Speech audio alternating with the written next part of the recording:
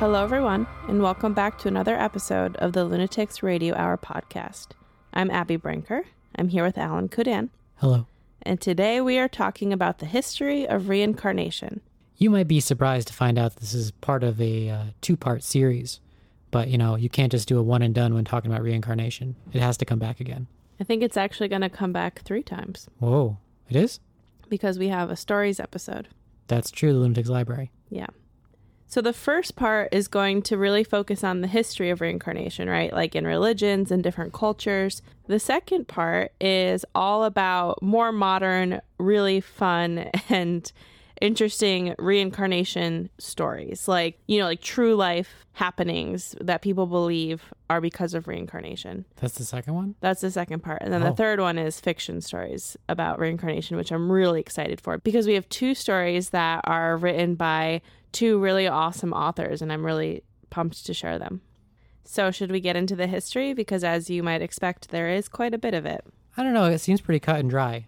Oh, yeah? What's your understanding? So somebody dies, right? Mm-hmm. But they had unfinished business, so they come back. You mean like Casper, yeah. Like a ghost? No, they come back. They just rise again. But Casper's a ghost. Yeah, well, right. Because he wasn't fully resurrected until the end. Sorry, spoilers. When he takes the ghost juice. Yeah. And they resurrect him. I feel like you're talking about the guy from Hocus Pocus, too. No. Remember, they were going to resurrect Casper with the ghost juice, but then the dad died, and Casper's like, well, we can't leave this family without their dad. So you take the ghost juice and get resurrected. And then she's like, but Casper, what are you going to do? He's like, that's okay, I'm a ghost. I'll just wait until we find more ghost juice or something. It's been a really long time since I've seen Casper, but I believe you that that's what happens. Which is odd because you're such a horror movie fanatic.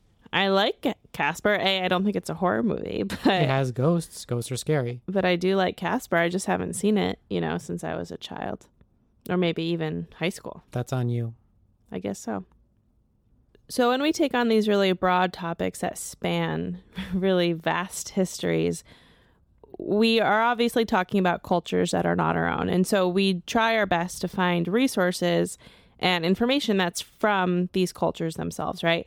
So I just want to say and acknowledge that, what we're representing here sometimes is, within kind of like our ancestry, and a lot of times it's not, but we're trying to make sure that we find, good representation in the sources that we're pulling from. So on that note, today's sources, there's a great series on Hindu lifestyle from YouTube, a book called 30 Most Convincing Cases of Reincarnation by Trutz Hardo, a polymatter video on YouTube, China's plan to reincarnate the Dalai Lama. Today I found out video on YouTube, How the Dalai Lama is Chosen, Children's Past Lives, which is a reincarnation documentary, an article by Dr. Renata Bortoli on Druidry.com, and of course our good friend Wikipedia. And I will be citing lots of Justice League and Justice League Unlimited, specifically the early 2000s animated cartoon as opposed to the comic version. Noted and logged. Thank you. Actually, I think it's just in Justice League Unlimited, not original Justice League. So this is another kind of big topic, right, that we should define a little bit at the beginning of the episode, even though we're going to see there's different iterations of it. Reincarnation is the belief that the soul of a person can live on and be assigned to a new physical body after death. Hell yeah. Reincarnation spans many different religions and cultures, but generally the core of this belief is that the soul is immortal while the physical body is not. Software versus hardware. Transmigration is what we refer to when the soul leaves one body and finds an infant human, or in some cases animal, to inhabit. Infant? Or like about to be born baby, right? Wow. It's been compared to uploading files to the cloud and downloading files to a new device. What'd I say? The list of religions that believe in some form of reincarnation is quite long, but here are some of the highlights. Here's the highlight reel. Here we go. Hinduism, Buddhism, Sikhism, paganism, Judaism. Belief systems of indigenous people of the Americas, indigenous Australian belief systems, the Celtic Druids, and many pinnacle philosophers, including Plato and Socrates. It's impossible to identify the origin of the belief in reincarnation, and if indeed there's even a single origin. Seems like a chicken or the egg situation. Exactly. Similar to necromancy, it's widely believed to have some early roots in shamanism, and is, of course, an enduring principle to this day through Buddhism and Hinduism. It's always shamanism. Though we do not have much information on early shamanism, we do have tons of information about ancient Egypt and how reincarnation played a huge role in that society. Which I'm rather upset about. Why? I wish that every culture had a rock solid written history. Well, yeah, that'd be amazing. It would, wouldn't it? I just feel like there's so many super cool myths, legends, mythologies that we just we'll never know. Mm-hmm. Never, ever know. We have Greek mythology, right? Yes. Which is so ingrained in our culture, and it feels so rich and alive, right? But that's because it was in its heyday was also around the birth of modern writing. Yeah. So of course it got written down, and all of the works of art and the plays and the poems and everything, they survived. Well, a small portion of them survived, and it feels so rich. Norse mythology, basically two sources. You technically have like a third primary source. You have 3 written works, and that's all of Norse mythology. Everything else comes from like smatterings. Isn't Greek mythology, though, like famous for being passed down orally until it got to the point where it could be written? I don't know. I was recently going through, I was rereading Heroes by Stephen Fry. This is his own retelling of a lot of Greek mythology. It's focusing specifically on like humans and whatnot. And he goes into this in detail, just talking about how we have so many nuanced details. You get full lineage and whose parents married who and all these, the list of all the hounds in a hunt, These are very asinine details almost. But the only reason we have all of this, which again really brings the work to life in the grand context of things, is because it was written down in the first place. And so, yes, you're correct. I'm sure that some of these things originated before writing, but they were also, when they were popular, was when people were just so excited to write things down in the first place.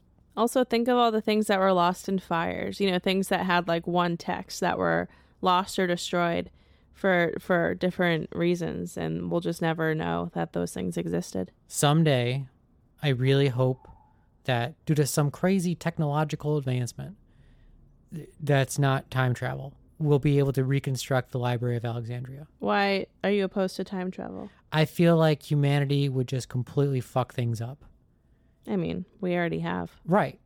But think about the way to hell is paved with good intentions. Someone's going to go back. They're going to try to shoot Hitler, and they're going to step on a butterfly, and it's going to destroy the planet. Yeah. So I don't think we can ever handle time travel. If you did have a time machine, what would you go back and do? You could do one thing. Well, one thing that would probably benefit a lot of humanity is when Eve is reaching for that apple, you say, "Don't do it." Oh, you're really going for the... And then she's like, "Oh, okay." And you have to explain yourself, like, "See the snake? The snake is Satan." And I know you don't know who that is, but don't trust him. I actually took a morbid anatomy online lecture recently. Mm-hmm. That was all about Satanism and feminism. Mm-hmm. One and the same. And it was so many different retellings of the Adam and Eve, or really the Eve and snake story from the Garden of Eden. I bought the book. The guy who gave the lecture, he wrote a book about it, and I'll link it somewhere because it's really fascinating. If you want to learn more about how that narrative and like women being associated with the devil and then them sort of reclaiming that has impacted horror. It's fascinating. If she hadn't eaten the apple, yeah, well, no one would be around because, Adam and Eve would still be immortal. Yeah. But they'd be happy. Would they? Yeah. They're fucking blissful. That's a really long time to be together. They had no knowledge of time. They were endless. Sounds kind of like an empty life. I mean, yeah, it would be a pretty empty existence. But the environment would be so clean. It's like the eternal sunshine of the spotless mind. I haven't seen that. You haven't seen that movie? No. You went to film school. They didn't make you watch it in like 10 classes? No. Your weird, nerdy hipster friends didn't make you watch it? My weird, nerdy hipster friends? Yeah. You talking about Justin Chan? No. All right. So I'm sorry. I got us a little off track here talking about time travel and original sin. That's okay. We're going to kick things off with ancient Egypt, as we love to do. In ancient Egypt, death was taken incredibly seriously and was honestly a major part of life in general. Many of the Egyptian gods play a role in ushering and guiding souls to the afterlife, which we talked about in the Grim Reaper episode. Mm-hmm. I have a question about Egypt. Whenever I picture like ancient Egypt, I picture, the pyramid and the Sphinx, and they're like all clumped together, and then there's like a little city around it, and then it's just endless desert. There's actually quite a few ancient Egyptian cities. So they did have like a bunch of cities all throughout. Okay. Have you ever seen like renderings of Cleopatra and her domain? I always thought that they were they lived in the pyramids. Well, the pyramids were their death tombs. They didn't live there? No. I know so little about Egypt. It's actually interesting because, like, for example, the Great Pyramid of Giza, I believe, is not so far from Cairo. Okay. So Cairo sprung up around the Pyramid of Giza. That makes sense. Yeah. Quite the attraction. Yeah. And I assume these are right by the Nile. Yeah, it seems like I'm looking at a map right now of the ancient cities within Egypt, and they parallel path next to the Nile, which you would expect, just as a resource.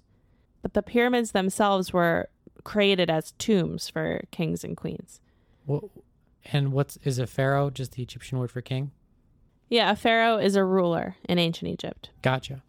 So back to the three main principles that define the afterlife beliefs of the early Egyptians, right? Hit me. Number 1, the belief of an eternal soul. That makes sense.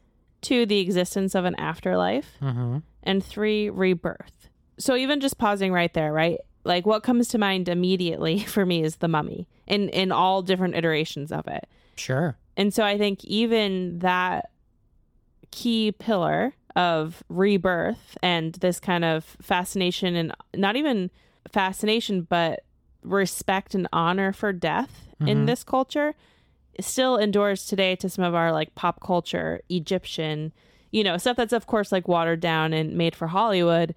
But in all of these films, like the mummy comes back, right? Rebirth, people come back. Like the spells are made for them to come back. Well, sure. I mean, look at their tombs. Yeah. Freaking sky-high pyramids. Yeah. Of course, outsiders are going to look at this civilization and be like, wow, these people cared a lot about death. Yeah, sure. I mean, they made one of the great wonders of the world, right? And it's a tomb. Mm-hmm. And what a tomb it is. Yeah. So post-death rituals were very important because they prepared the dead for judgment, right? Judgment of the gods. Ultimately, you could be immortal if you passed judgment and were given second life. So it's not quite the same function of how karma, we'll talk about, works in other religions, but it is this idea of you need to be worthy of reincarnation. So was that why everyone got like prepped like crazy for death? Right. And that also has to do with your judgment of the gods. But yes, death rituals were meant to influence the gods' decisions. If you passed, your soul would return to the womb of the mother goddess. And again, like you were saying earlier in the episode, we know all of this because there's so many different texts from ancient Egypt that have survived, right?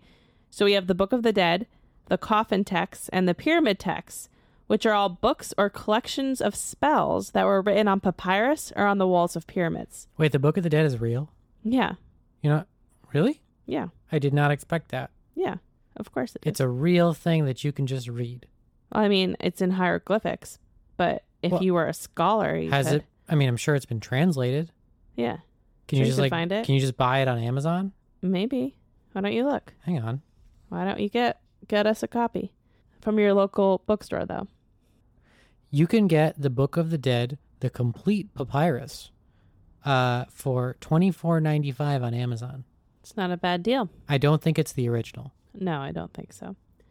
So all of the spells, right, from the Book of the Dead, the coffin texts, and the pyramid texts, these were spells and rituals that were focused on how the afterlife worked and how to ensure that a soul made it there safely.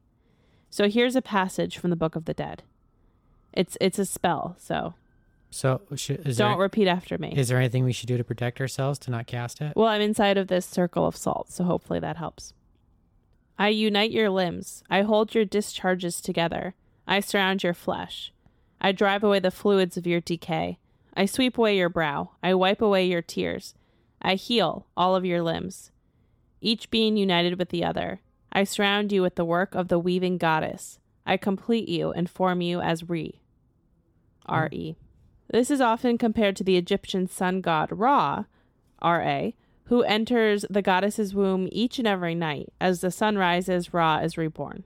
And as long as you pass judgment, you could live on forever. So that's obviously a really boiled down version of how it worked. But does that sort of make sense? I think that's all of it.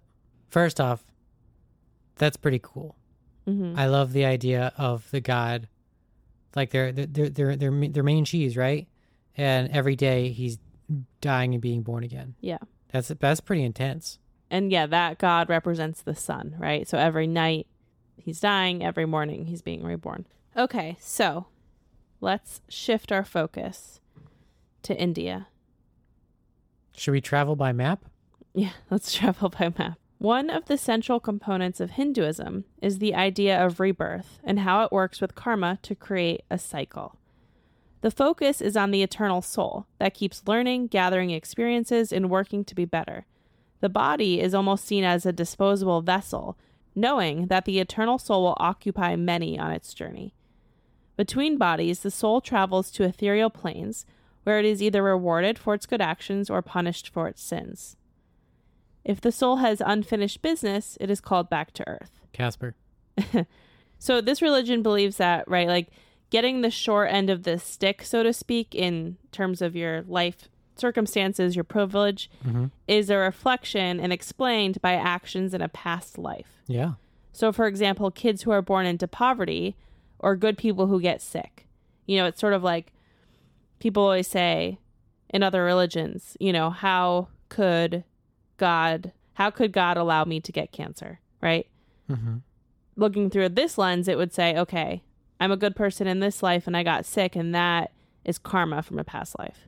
I see. Or I'm a good person, but I was born into poverty. That's because I did something shitty in a past life. Conversely, those born into wealth or privilege have leveled up, so to speak, due to positive actions in a past life. Right. They bought their indulgence from the church.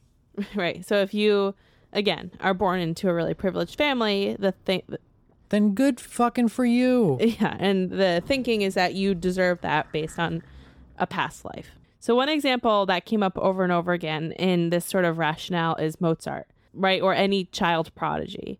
That there's no other way Mozart could have been a child prodigy without lifetimes of experience under his belt by the time he was born in Mozart's body, right? That you don't just become a kid who can suddenly play piano that well, that he had to have been a piano player or a musician in past lives so that when he woke up suddenly and had this skill, and of course that's, you know, he wasn't right out of the womb playing piano. Or was he? But that he was drawing on experiences from his past life to make him so talented at a young age. It is karma that determines reincarnation. Karma is thought of as any action. This could be physical or mental. So any physical action, any thought, every action causes a reaction. When someone dies who has unfinished business or unlived dreams, someone who still has things they want to accomplish, they yearn for the earthly plane, and this triggers reincarnation. Just picturing, you know, that Scrooge-like guy that dies, and then they're like trying to drag him to the next world, and he's like, no, get away. Okay, so I want to talk about a few terms here. So we have Atman, which is spelled A-T-M-A-N, but pronounced Atman. In Hinduism, Atman means the life essence of the soul. The soul that is separate from the body, right? Jiva, J-I-V-A, is the term for the body that is carrying a life force, or an Atman. So not for a body that isn't carrying an Atman. So Jiva is an animated body, or a body that's alive, right? A body that's with soul. Got it. So an Atman that is currently on the earthly plane has two aspects. There's the gross outer body, and the subtle inner body. These two elements are separated at death. The subtle inner body, the consciousness and intellect, is the piece that gets reincarnated into a gross body or physical body. I mean, that's cool. They made it very digestible. It reminds me of some of the research we did on the zombie episode with all of the different specific terms for Sure. bodies with souls, without souls, with zombie souls. One of the most well-known instances of reincarnation that continues to modern day is the Dalai Lama. The Dalai Lama is the title given to the Tibetan spiritual leader. And it's important to note that Tibet Buddhism is its own variant within Buddhism. So we're going to talk a little bit about how reincarnation works within Tibetan Buddhism. Okay. A person is reincarnated over and over again, something referred to as the cycle of birth and death, until you reach full enlightenment or Buddhahood. And then you can choose to end the cycle and the suffering that comes with it. You can choose? Yes. So that's important, and we'll get to that in a minute. Okay. It is believed that the human mind is the source of all things. In order to be fully enlightened, you need to have total control over prana, or life force, like sort of the energy of your soul, right? Sure. And you do that by mastering the mind. There are two important courses that people take as they seek enlightenment: the path of means and the path of liberation. There's also a Tibetan book called the Book of the Dead. Okay. This book outlines the process of reincarnation and what happens when you aren't in your physical body. For example, there's a period of time when the soul is between bodies. It does not immediately find its next physical form. During this time, the soul passes through 3 bardos, or stages, right? So between reincarnation, when the soul is separated from the body, it goes through 3 stages. Mm-hmm. The first stage is when the soul experiences the clear light of reality. The next phase, the soul experiences or sees different forms of Buddha. And then in the final phase, the soul is reborn. The idea of karma that we discussed earlier is also very similar in Tibetan Buddhism. Karma, or the actions of your past lives, greatly influence your next reincarnation. We'll get into the Dalai Lama specifically in a second, but I want to answer your question. Oh, wait, which question? About how you can choose. Oh, yeah. So the thing about the Dalai Lama is that he is believed to have reached full enlightenment, right? He's the Dalai Lama. But he chooses to stay on Earth, to be reincarnated, to not end the cycle, because he has a duty to fulfill by being the Tibetan spiritual leader. Talk about taking one for the team. But if you were the Dalai Lama and suddenly you decided, okay, it's time for my soul now to go into eternal peace, that would be a choice for you. But only when you reach that final stage of enlightenment. Do you think the Dalai Lama's been vaccinated? Yes. That's kind of awesome. I hope so. He's pretty cool. He's pretty progressive. We're going to talk about him. All right, so we're going to get into some politics here briefly. Oh, boy. As we've seen in the news, China is trying to unify its regions, which span cultural and religious differences. Millions of Muslims in China have been put in what I'm putting in quotes here, re-education camps, aka internment camps, in an effort to minimize the risk of secession, which is horrifying, right? So because I actually, I'm aware of what's going on over there. I mean, as best as a, Western person just getting secondhand media news about it. Yeah. But I am unaware of why it's happening. So this kind of deep dive that I was pulled into while researching explained that the Chinese government is very focused on unity, right? On keeping everybody on the same page so that there's nobody who can break away and there's not two force powerful enough to overthrow, right? And so because China is so big and there's so many people there, Of course, there's so many different regions that have different religions and beliefs, right? Right. And you can see on like a map kind of like where some of the outliers are to kind of like the status quo. Okay. And one of those huge outliers is Muslims in China. I see. And because the Chinese government is threatened by this like huge population that has potentially the power, right, to cause a disruption. Okay. they're forcing them into these re-education camps, which is insanely horrifying and certainly I think is not getting enough media attention. So Tibet and Buddhism pose a unique challenge for the Chinese government because it has an incredibly famous figurehead, the Dalai Lama. So Tibet, right, is one of those like regions that China has claimed. Right. But they cannot wipe away the Buddhism in Tibet because the Dalai Lama is, and Buddhism in Tibet in general is just incredibly famous and known. Mm-hmm. You know, so they can't go in and try to put Buddhists in re-education camps because the Dalai Lama is like meeting with the president all the time. Basically because the Buddhists in Tibet have better PR. They don't get put through a Holocaust. Right. That's pretty fucked up. Yeah. So even still, in the 1950s, the Dalai Lama was granted asylum in India, and he's been currently living there. And there's a community with about 100,000 exiled Tibetans who are living in India, actually, to escape the kind of oppression of the Chinese government. Gotcha. So that's why the Dalai Lama is based in India. And that's why when you see a lot of the things that are like free Tibet, this is what it's talking about. Right. So the Dalai Lama is believed to have reached the goal of breaking the cycle of birth and death. However, he decides to continue being reincarnated in order to help others on Earth. People who have reached this phase of Buddhism but decide to remain on Earth are also called tulkus. And of course, the Dalai Lama is the most famous example in the world.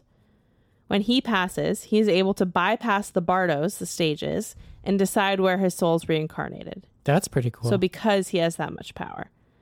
The current Dalai Lama is the 14th in the line, though it's worth pointing out that because monks are celibate, there is no other way to continue the line beyond reincarnation.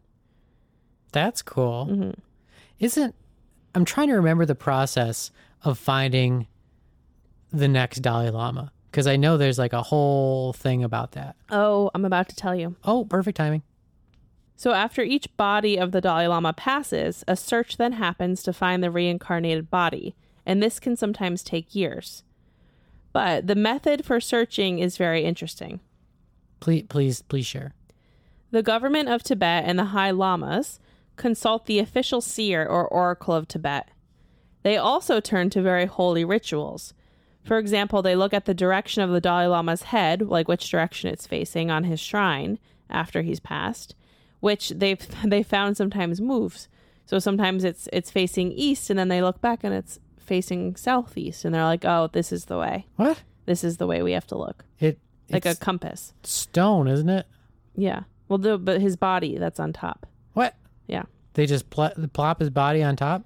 Well, it's a shrine, like after he's died, where they're mourning him. We think of shrines very differently.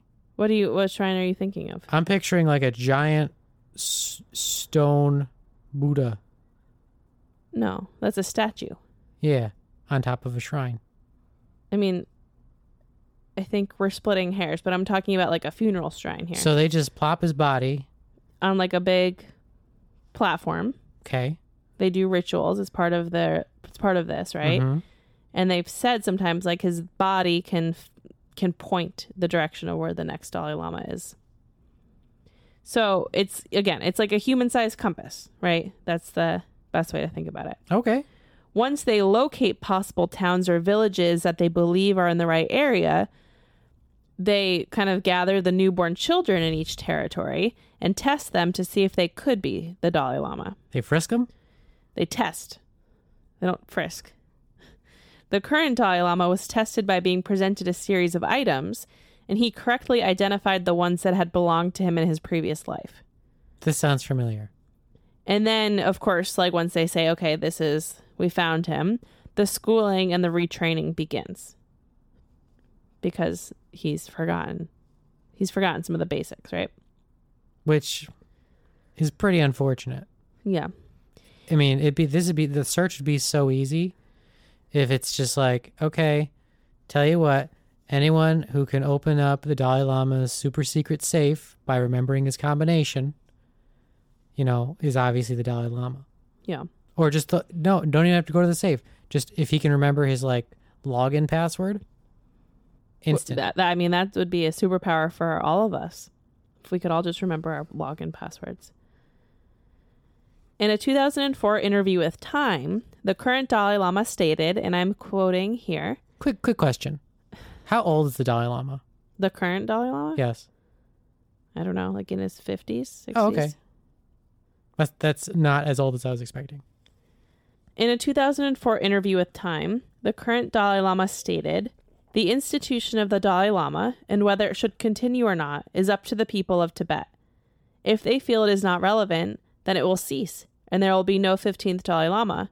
But if I die today, I think they will want another Dalai Lama. The purpose of reincarnation is to fulfill the previous life's task. My life is outside Tibet. Therefore, my reincarnation will logically be found outside. But then the next question, will the Chinese accept this or not? China will not accept. The Chinese government most probably will appoint another Dalai Lama, like it did with the Panchen Lama. There will be 2 Dalai Lamas, one, the Dalai Lama of the Tibetan heart, and one that is officially appointed." Wow. Carl Sagan asked the Dalai Lama if he would still believe in reincarnation if science disproved it, to which the current Dalai Lama replied, "If science can disprove reincarnation, Tibetan Buddhism would abandon reincarnation, but it is going to be mighty hard to disprove it." Sure. I like him. He's pretty fair. I mean, yeah, he's like, listen, here are the facts. I'm a reasonable guy. Yeah. You're a reasonable person. Let's be reasonable together.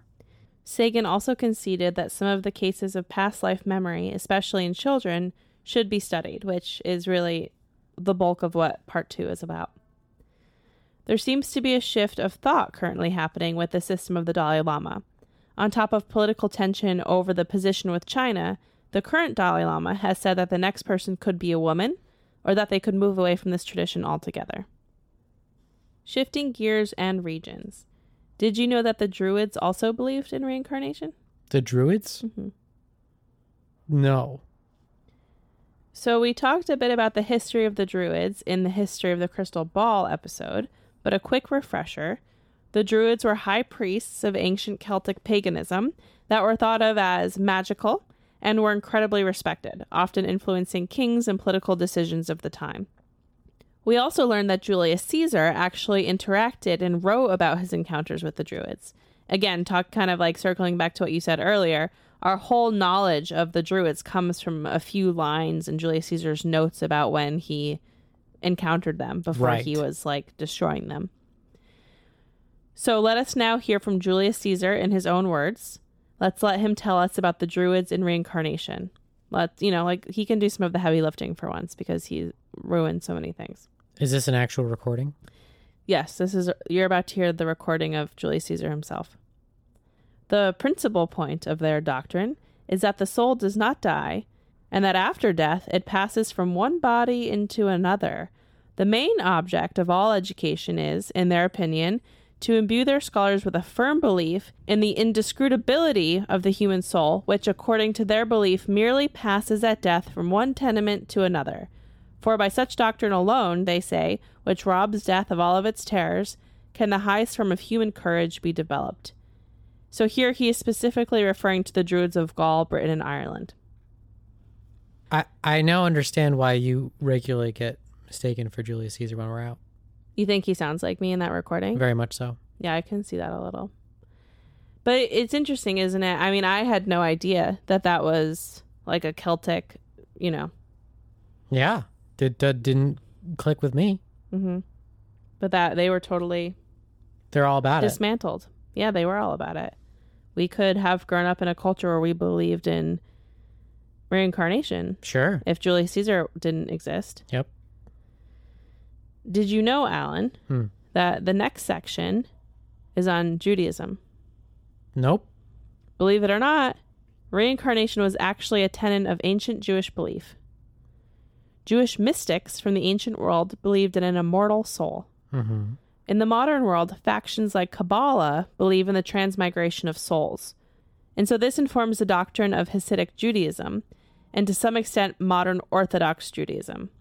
The Zohar, which was published in the 13th century, spends a large amount of time on reincarnation.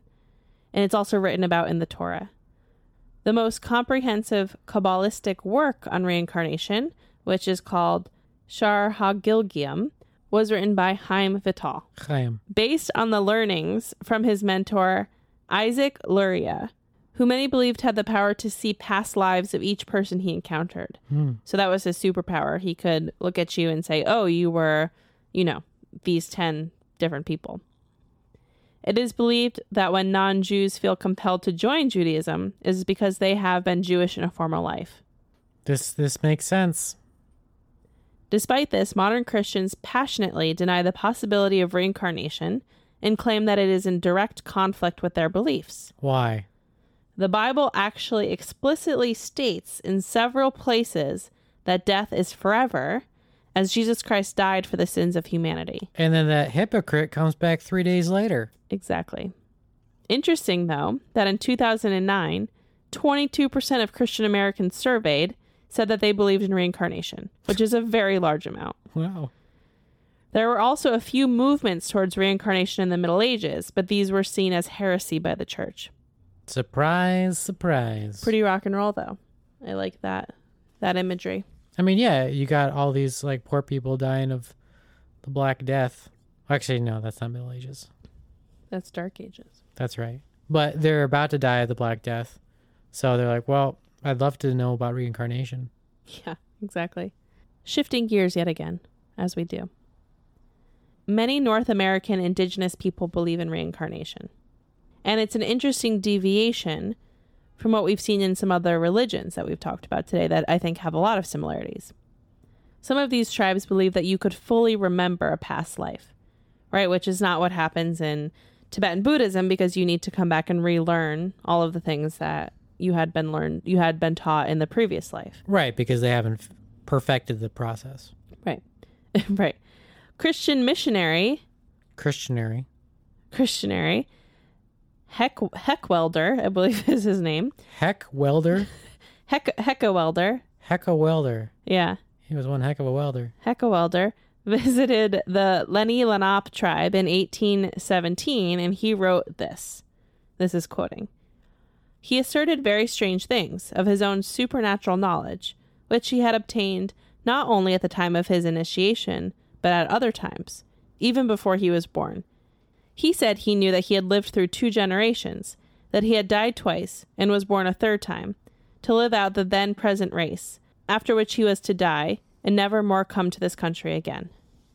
In this tribe, it is believed that some children are born with the reincarnated soul of a family member. After birth, the elders of the tribe inspect the newborns to see if they show signs of having lived before.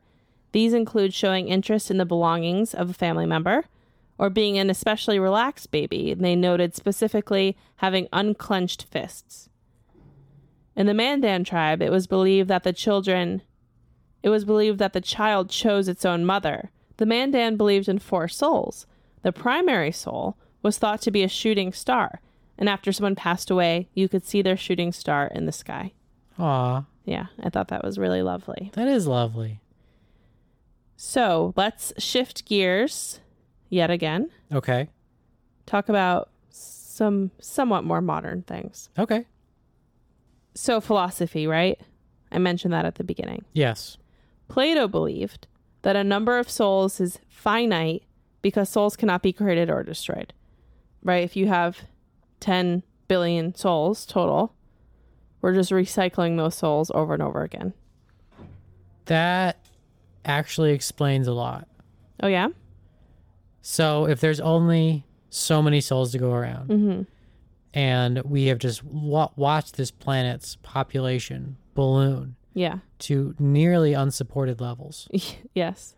That explains why there are just so many soulless bastards walking around. Yeah, very good. Very good. It's worth noting that Benjamin Franklin agreed for the most part with Plato. Okay. And I guess with you. Okay. The 3 wise men. Me, Plato, and Benny? And Benny, yeah. Wiccans believe in a sense of karmic return. Of course they do. This religion is centered around the natural world, and one of the key elements is the will to do no harm. There's something called the rule of 3, and I'm quoting here from Wikipedia, "The rule of three is a religious tenet held by some Wiccans, neo-pagans, and occultists. It states that whatever energy a person puts out into the world, be it positive or negative, will be returned to that person 3 times. Some subscribe to a variant of this law, in which return is not necessarily threefold. But the idea is, if you have an exceptionally bad day and you snap, that moment of you snapping at someone will be returned to you, but 3 times worse." That's bullshit. Wiccans believe that death and afterlife are important parts of the cycle of life and meant to transition the soul to the next state. Sure. So there's a lot of similarities there, which is interesting. I didn't realize that. Wiccans. Man. The ultimate cultural appropriators. Exactly. So in conclusion, as we see humanity move away from more organized and structured religions, but move more towards New Age thought and a sense of spirituality, we're actually starting to see a rebirth, pun intended, in the belief of reincarnation. I have something to say. Okay. So, during my teenage years, I took a class on Jewish mysticism. Great. And I want to give a quick shout out to Bonnie Kramer, who Okay. was my instructor in the class, because she, first off, made everything she taught super accessible. Mm-hmm. But she was the Neil Gaiman and Stephen Fry of that's correct. Jewish all mysticism. rolled into one. Yeah, nice. So, well, I mean, it's amazing how all these years later I still remember so much from this class. But the relevant bit to this conversation was when she started discussing knowledge of past lives. And so she had this woman that, or either a friend of hers or just a professional that specialized in awakening memories of past lives. And it wasn't so much of like she would tell you about your past life, so much as you would go through whatever kind of ritual or whatever happened where they would just come flooding back to you. And I remember how the instructor was describing some of her past lives, and how she had experienced so many different types of death already that she wasn't scared of it anymore, because she had experienced multiple violent deaths. She had experienced, so for instance, she remembers as far back as, she was in Japan and she was a male samurai warrior and got her head cut off. Wow. She remembers being a young girl in Poland during World War II, where Nazis broke into her house and threw her down the stairs and broke her neck. Wow. She also remembers being an old woman that was surrounded by her family as she just like peacefully passed away. So it took away so much of the negative stigma around death. Yeah. Just through knowledge of it's not scary, but it's just a part of the cycle. Right, because she believed she would just keep coming back. Or just like so much of just the unknown of like, wow, what's it going to be like? It's going to be so horrible. I hope it doesn't hurt, all this. But if you have actual memories of going through it, nothing is as scary the second time around. Do you have fear of dying itself, or do you have fear of no longer existing? Probably the prior. Interesting, because I have fear of no longer existing. Like that to me is so hard to understand. Like I understand it. To say I just won't have thoughts, like I'll just be gone. That will be it. Everything that I've done, it will just be over. Well, someone said something. I'm trying to remember where I heard it. Maybe this is from Bob Dawn. I hope it's from Bob Dawn. Me too. But someone said it was the phrasing that stuck with me. It's like, yeah, it's we're basically just going to return to whatever it was before we were born. Yeah. And then you think about it like that. It's like, do you remember before you were born? No, but I'm going to go to past life regression therapy and find out. Well, but hang on. Like, was that a scary time for you? No. No. I mean, it was nothing. Was it bad? Was it? Who's to say? Would you put any negative emotions associated with the feeling of before you were born? Yeah. I don't like not existing, and I don't want to not exist. I mean, I also don't want you to not exist. Thank you. But I personally don't have any negative adjectives to associate with the time as before I was born. Yeah. I mean, I think like... Through the lens of me simply experiencing it. Yeah, I get that. And I understand that. I think like I am not so much afraid of dying itself at all, unless I'm somehow killed in a really awful way. Like, of course, that would suck. Or like a really sad way. But that to me feels so temporary compared to the forever of it just being over. That's it. Your time is done. Lights out. Like you're not going to, like the and that's of course like thinking of things with an atheist or agnostic viewpoint, which I'm not totally sorted out on where I stand in all this. And I would love for there to be an afterlife because I don't want life to end. Well, just get reincarnated. Or get uploaded into the cloud. The cloud. Yep. Singularity. Yeah. Let's do it. I mean, I will. If that's my only option, I will. You heard it here first, folks. I've got to live to the year 3000 or else. Okay. So what can we expect in the next episode? So I'm actually not like it's surprising, but I'm really, really looking forward to the next. So this one really kind of sets the groundwork, right? We dabbled very briefly in a lot of different cultures, but the next episode to me is really is a lot of fun. I'll just say that because we're going to deep dive into very specific cases and people who believed that they were reincarnated and have some kind of, I would say, pretty moving proof in some cases. And, take it with a grain of salt, but it's one of those things where even if you're like, there's no fucking way in hell that people are reincarnated, it's still fun, I think, to kind of like hear some of what goes on with this stuff. So it's going to be a lot of exploration of some of like the really fun cases of reincarnation in like more modern, not like super modern history, but like more modern history. Cannot wait. And then, of course, we'll have a really fun stories episode featuring 2 authors who will be newly featured on the podcast for the first time. Also, cannot wait. Well, thank you guys so much for being here. If we missed anything major, please let us know. And we will be back for part 2 next week. Bye. Bye.